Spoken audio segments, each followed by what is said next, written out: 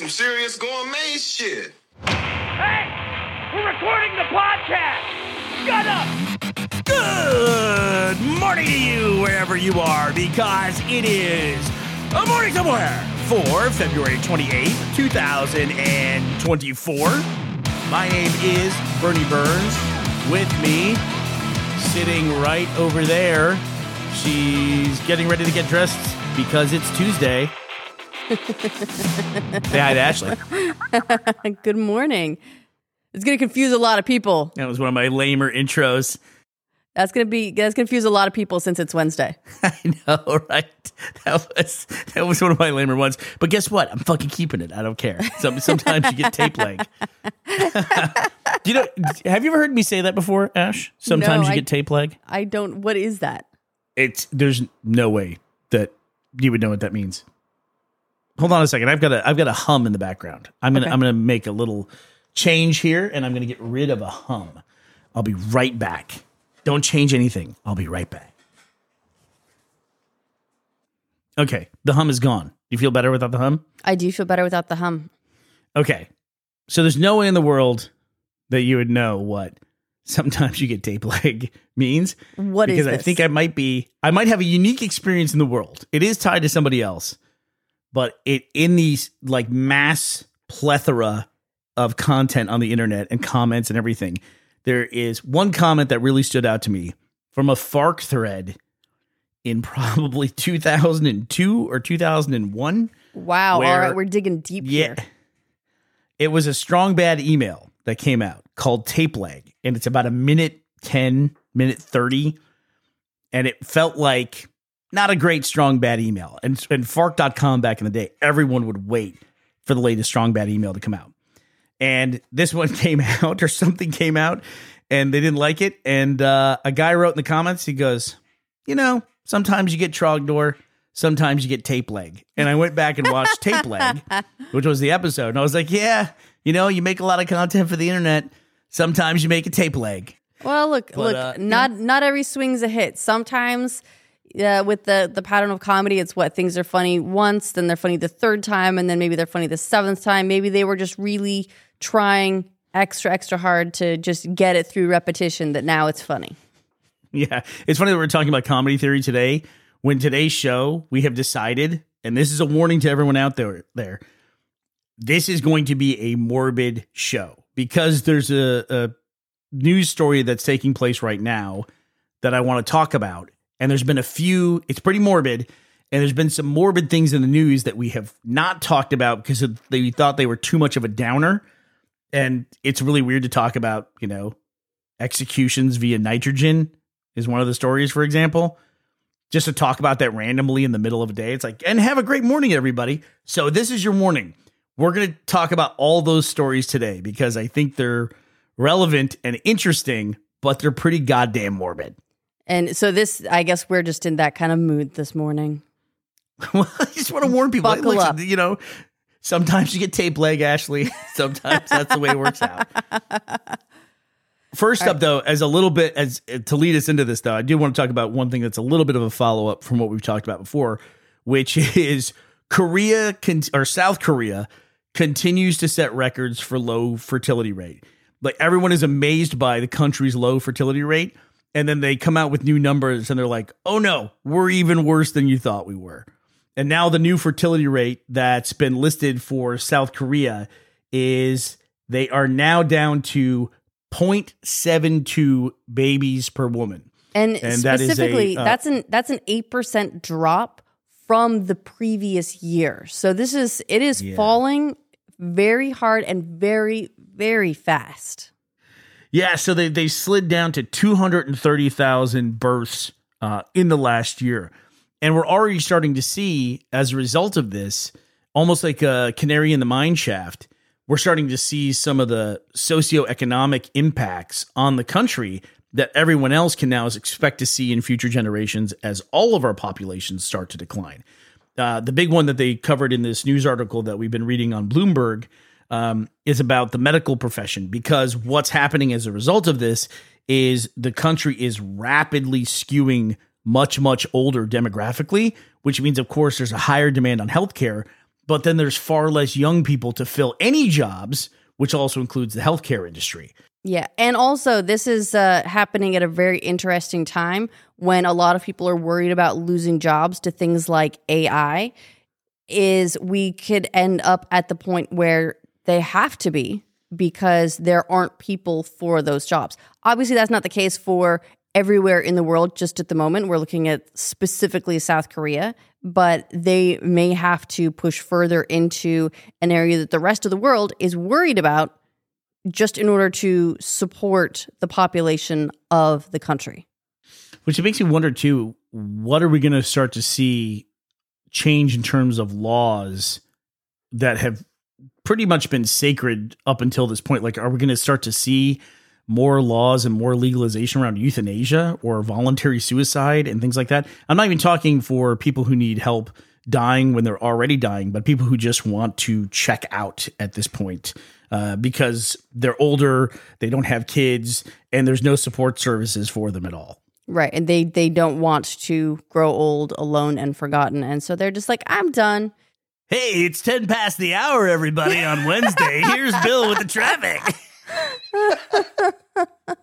All right, well, moving on from that. That was supposed to be the light one, actually. So sorry, but everything else that's coming isn't any lighter. So be warned. No, it's not. We are leaning in hard on the morbidity today. All right, so a really brief thing. One that I wanted to talk about before was because we'd been talking about the novel by Andy Weir, Project Hail Mary. And without spoiling anything too much in that, there is an astronaut who has to go on a suicide mission in that. And they ask him, how does he want to die? And he says he wants to die, instead of being trapped in space and starving, he wants to die via nitrogen poisoning, which is basically they give him a tank of nitrogen and a mask, and he can breathe nitrogen. And the theory behind this, and I learned this reading Project Hail Mary, is that you don't have the suffocation response from lack of oxygen. You have it from a buildup of carbon dioxide in your body, which is what happens typically when you run out of oxygen. In a normal atmosphere on Earth, if you cut off oxygen, your body builds up carbon dioxide and you panic and suffocate, and it's horrible. Whereas if you just replace the oxygen with inert nitrogen, then you just basically run out of oxygen. You don't have that buildup of CO2. You fall asleep and you pass away very peacefully. The state of Alabama put that to the test recently by forcing a prisoner to be executed via nitrogen, even though he had many appeals where he tried to fight this. That being said, those appeals can sometimes be motivated by someone who just wants to stay alive, and they will fight on any grounds that they have to, delay the execution. Anyway, they put him to death via nitrogen, and as many critics predicted, it did not go according to plan. And we can post a link to the article of the account of the execution that's on AP News, but essentially there was a lot of thrashing, and the idea was that it's one thing if you're poisoned by nitrogen without knowing it. It's entirely different when you know what's happening to you and you try to fight it. Right. So we don't know at this point. It's not like there were a bunch of nodes hooked up to monitor exactly what he was going through. But so we don't know if it was the fear of this imminent death that's finally come for you that was causing the reactions, or if it was actually physical pain. I mean, it's the one thing if you're just getting sleepy and you don't know why. There's a thing that happens with people when they go into enclosed spaces.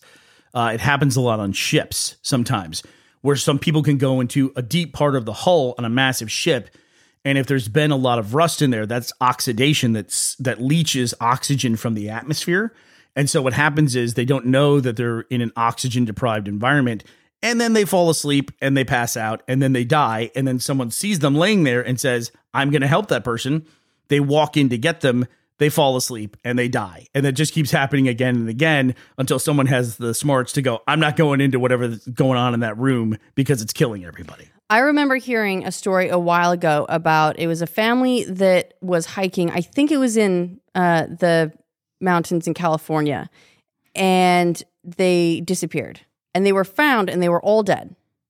And it took a really long time to figure out why, because there didn't seem to be any apparent reason for their death. And I think what they figured out was they had gone into a low oxygen pocket. You also hear stories occasionally of like, oh, a swamp burped and an entire town died. Yeah. But speaking of boats, while we're talking about boats, this is actually the story I wanted to talk about because we have some experience with it. There's this horrible story out of Grenada. Did you hear about this, Ashley, with the couple who was cruising around on a sailboat? They look like, retirement age active people who sailed down there, and what happened to them? No. Okay, so this is a horrible story. You and I have gone sailing before. In fact, the pitch that I made to you before we moved to Scotland, it was motivated by the fact that pre-COVID, we would go on sailing trips together because we all got certified as a family and we'd go sailing. And it's one of the chillest, most relaxed vacations you could ever have in your life. You rent a boat, you charter a boat, you basically go around from island to island. There's mooring points and you kind of have to race the sunset to get to a mooring point. So you're not just anchored off the coast. You can actually get in this almost like a parking lot for boats. And then you can hear people playing music and people drinking, having a good time, and people get in the little dinghies and they go in to the shore to have dinner and things like that. Right, Ashley? It's just this amazing environment. Wonderful time. And then you come back and you sleep on the boat. It's really great. And one of the things that invariably comes up, especially if you have someone coming out there for the first time, is, well, if we're not on the boat or if we're sleeping on the boat, what's the security like? Like, how do you prevent someone from getting on the boat? And the answer is, people just don't do that until they do that. Because what happened to this couple in Grenada was this trio of escaped inmates swam out, got on the boat. There was they're trying to piece together what happened. There was a violent altercation.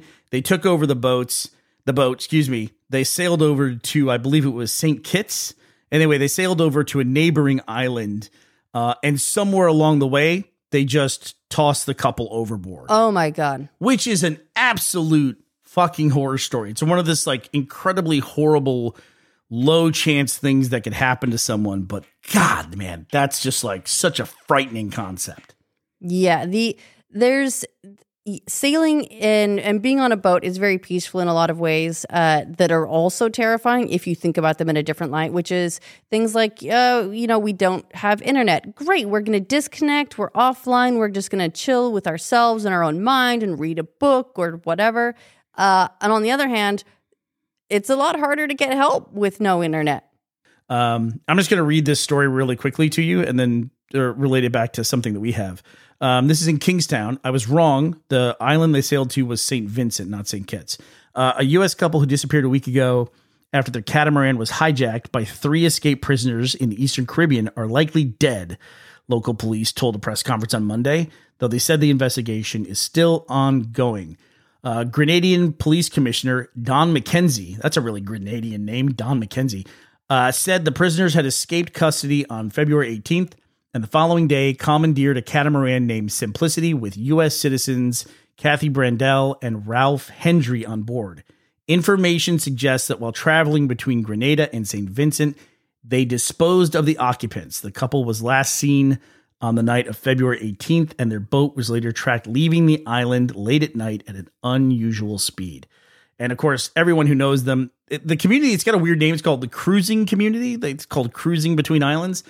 Everyone is just cannot believe that something like this happened. But it makes me wonder, is it people, especially retirees from America who are maybe just kind of naive and, fooling themselves as to how safe something like this is. You go to other countries and you just park with no security, right off the shore, maybe 50, 60 feet off the shore. And there's a feeling of safety, but how safe are you really? Well, a lot of the places that we've gone, at least, are islands that are only accessible via boat or the places that we've moored up. So there's something to that as well. If you got there, you've probably got a boat. Why do you need someone else's boat?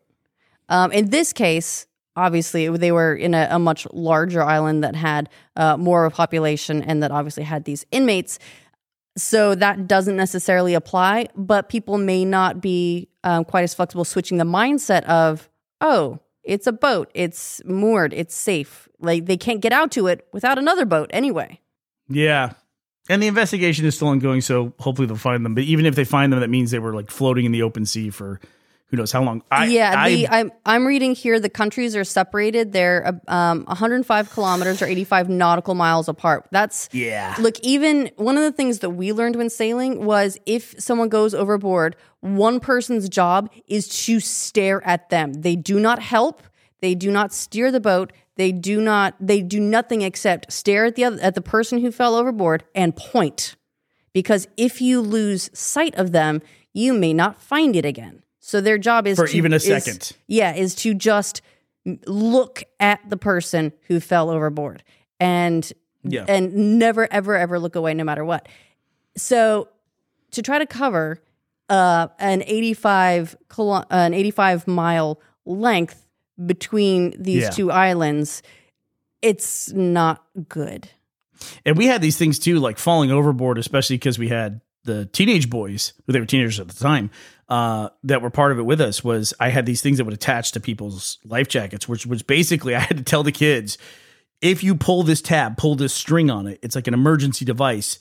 The Coast Guard will come get you. If you pull that cord, it costs $25,000 if you pull one like with a fine. And I think it was, the subscription on it was like $200 for a year.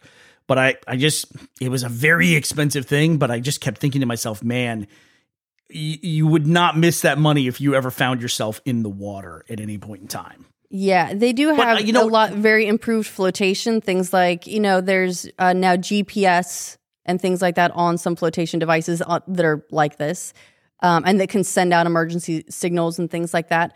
But I'm going to guess that this couple was probably not put overboard with one of them. No, I'm going to guess they were not as well. And you know what? I do feel compelled to say that we really never felt ourselves in any kind of dangerous situation. It really is an amazing experience if you can ever do it. Get some friends together and charter it. If you're not trained in sailing, you'll probably need to get a captain, which makes it more expensive. But it really was the best vacations I ever took in my entire life. And I absolutely loved it. And I never felt like I was in danger. And it's funny, too, because there's these iconic locations, like we would park our boat on a mooring and you have this bar that you can only swim up to. And it's this little shack of a bar called the Soggy Dollar Bar.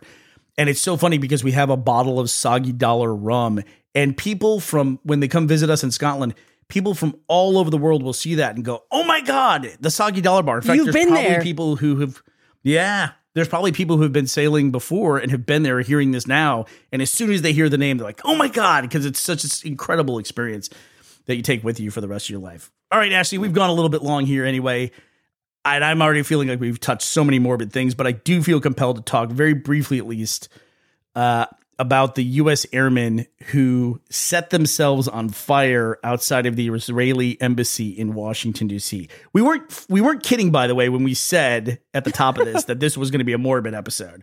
There's just a lot of morbid stuff to talk about. But this is an incredible story. There's a video that goes along with it. Ashley, I'm sure you have not watched the video. I have absolutely not watched the video. No. Yeah, it's really horrifying. And it was an incredible political statement that he was trying to make. You have to be really careful about the way you talk about these things, because obviously this is someone who ended their life. And you don't want to encourage anyone else to do the same. There's much better ways to affect change in this world than doing things like that. But he was making an effort to draw attention to the plight of Palestinians right now in the war that's going on in the Middle East. And just it's crazy. I haven't seen anything like that. I'm sure it's happened at some point in the last 20 years, but I always go back to the monk who set himself on fire to protest the Vietnam War. And I don't know. It's an incredible point in history. And sometimes you have to pause and recognize when those things are taking place. Yeah, so specifically, what's interesting about this one is that the guy live streamed himself on Twitch. Yes, leading up to it. He walked down the street talking and then live streamed the whole process. Yeah. Yeah, so he wasn't dead on the scene. He sustained critical life-threatening injuries, so basically third-degree burns across his entire body. And was rushed to a hospital, but he did pass away there. And I don't know how long the video was up on Twitch. It has been pulled down, but it's been, of course, this is the internet, and people have been sort of passing it around like a bootleg since that point. Oh yeah, once something like that hits the internet, it's never going to leave. Something like that's never going to go anywhere. Which is probably the purpose by at least one of the motivations for why he did what he did. But like you said, he did not die instantly. That's not something that anyone ever needs to consider. But good Lord, what a statement to make. What a statement. All right, Ash, end this on something positive. What's a positive thing we can end on? Been on the spot here. Apple's not working on a car. That's the lowest level, least depressing death today is the death of the Apple electric car. Yeah. They decided they're not working on it anymore. I